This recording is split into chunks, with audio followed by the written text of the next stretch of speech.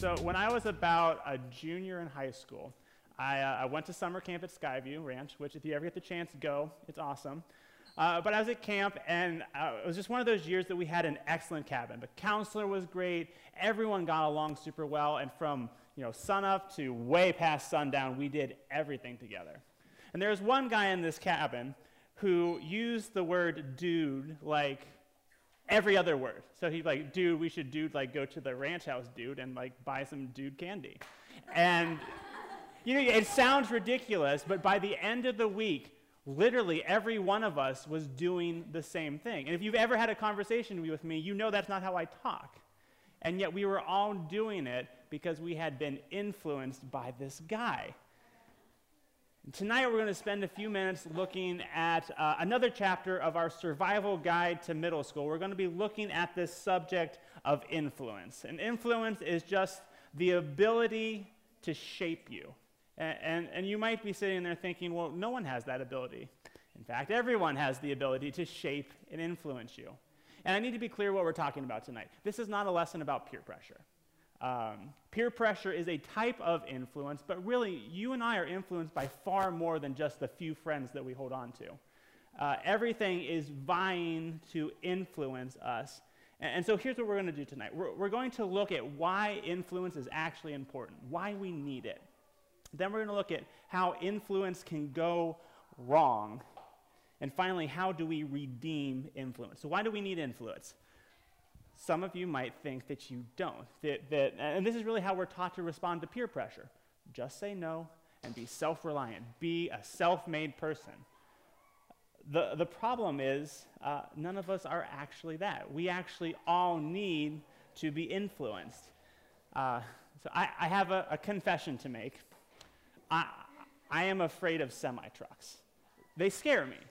Ever since we went to the state fair when I was young and they had that informational booth about how semi-trucks can't see most of what's around them, I just get kind of nervous anytime I have to pass a semi-truck. And what freaks me out even more is when I only see the two factory manufactured mirrors on it, because it tells me one of two things. Either one, the guy doesn't care that he has blind spots, or two, he is so confident that he doesn't think he needs the help of a few extra mirrors. And if I'm honest, I think we all are kind of like semi-trucks. We all have a lot of blind spots. And this is something that the book of Proverbs will come back to again and again and point out to us. I want to read two different proverbs, which a proverb is just a short, pithy saying or statement in Scripture that houses some type of generalized truth. So Proverbs 14:12 says that there is a way that seems right to a man, but its end is the way to death. In Proverbs 18:17, the one who states his case first seems right until the other comes and examines him. And here's what it's saying. Everyone has areas in their life that they aren't seeing clearly or they just aren't aware of. Personal example. I remember one time I was writing a rather weighty email on a theological subject to someone, and I was pouring hours into this thing. It was a beautifully written, theologically accurate email. And for whatever reason, I showed Em, I'm like, can you just read this before I send it? And she took one look at it and said, you can never send this email. Because you might be right, but you will destroy your relationship with this person if it ever gets sent. And so she helped me craft something that was far better and would be received much more favorably. My point is simply this. That email seemed absolutely right to me until it was examined, until someone pointed out the blind spot of my ignorance of interacting with this individual. And we all have blind spots like that, where we think everything is right, that the way we're doing it is correct, but we're blind to the reality of it. Now, just because we have these blind spots doesn't mean that we are aware of all of them. In fact, our heart attempts to keep us in the dark. The Bible tells us that the heart is deceitful above all things. It's desperately sick. Who can understand it?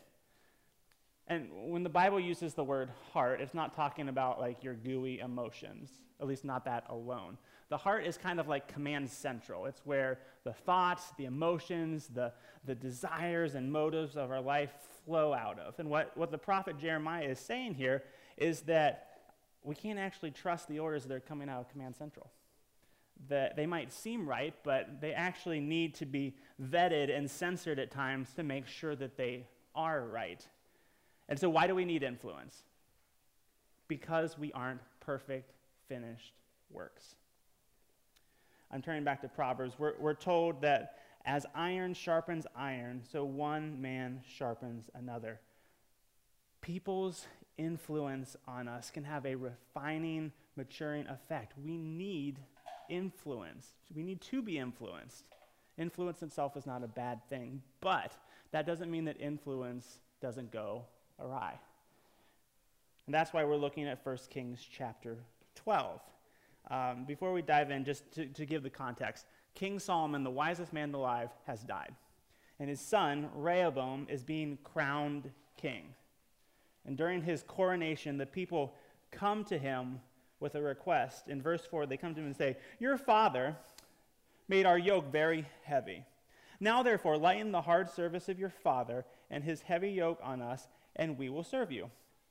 And he sends the people away, and he needs to think about this. This is his first major decision as king, and so he wisely calls for some counsel. He seeks to be influenced, so he calls two groups of people together. First group are his father's advisors, and so he says, "Hey, this is what the people want. What should I do?" And they answer him in verse 7. "If you will be a servant to this people today, and serve them, and speak good words to them when you answer them, then they will be your servants forever." And this is really good advice. It's like, look, king, do this one nice thing for the people, and they'll follow you anywhere for the rest of your life. It's a no-brainer.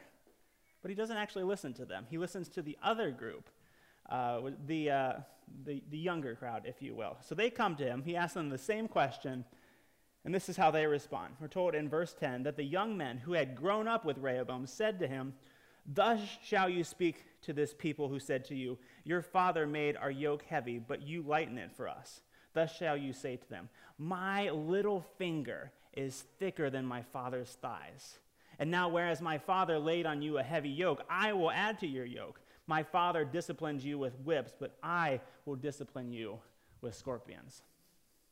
Now, this is obviously not saying that Rehoboam's finger was as big as his dad's thighs. Nor was he saying that he was going to go catch a bunch of scorpions, tie ropes on them, and start whipping people with them, right? Like, it's not literal. It's figurative, poetic language that's trying to make this point. That if you think my dad was something, if you thought it was tough under my dad, you haven't seen nothing yet. And his friends were encouraging him to show off, to flex on the people. And it goes horribly wrong. He calls the people back, he gives them their answer, and they're like, "Yeah, forget you." And the kingdom literally splits over this decision. 10 of the tribes of Israel go to the north with that guy Jeroboam. They become the northern kingdom of Israel. And the last two tribes hang in there with Rehoboam, become the southern kingdom of Judah. And there is a whole lot of mess that follows afterwards because of that decision. But what we're interested in is, how did influence go wrong here? And we could say that it went wrong because he sought out to be influenced by the wrong people. The Apostle Paul tells us in 1 Corinthians 15:33 to not be deceived. Bad company ruins good morals. Now, and please don't understand what I'm trying to say from this passage. I'm not saying you should never listen to your friends. I'm not saying that if you are younger, that your advice is automatically bad. That's not what it's saying at all. The point that I'm trying to make here, and the point that our text is trying to make, is that the company we keep, the things that we allow to speak into our life, are the things that shape us. And too often we choose bad company. And the reason that we choose bad company is because bad company accepts us and makes us acceptable. Bad company loves you for you. They will never criticize you. And they'll give you a sense of worth and belonging. And while that sounds good, it actually sets you up for failure, much like it did Rehoboam. And so what needs to happen is we need to somehow redeem influence. And the way we do that is to choose to surround ourselves with good influence. And to do that, we have to understand the difference between the two. Bad influence always seeks to puff you up. Good influence seeks to build you up. This is why your small group leaders are such great influences on you, because they desire to build you up, to help you grow and mature, not just in your walk with Jesus, but in life in general. And what that means is sometimes they're going to say things that you don't want to hear, but that's okay, because they're trying to build you up. This type of influence is what you want to surround yourself at any stage of life, but especially now in middle school. And I know that's a very hard thing to do at any stage.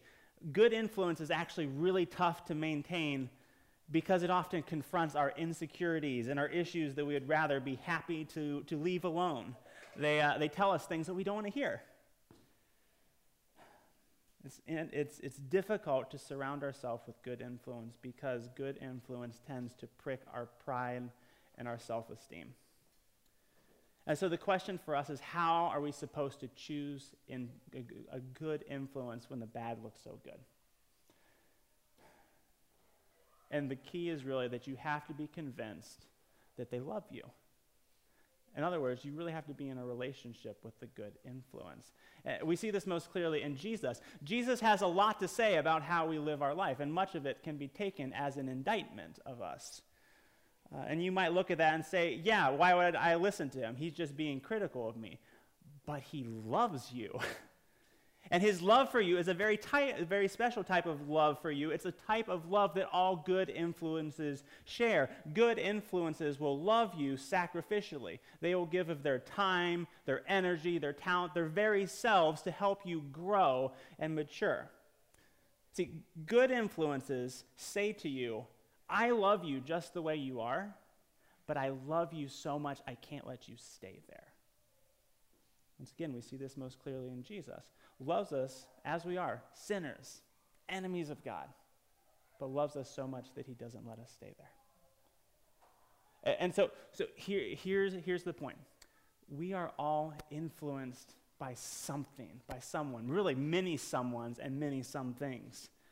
And so I just want to challenge us that if we want to survive and thrive in middle school, we have to be choosy about who we let influence us. We need to challenge ourselves to surround ourselves with people who will build us up, who will challenge us to be more like Christ.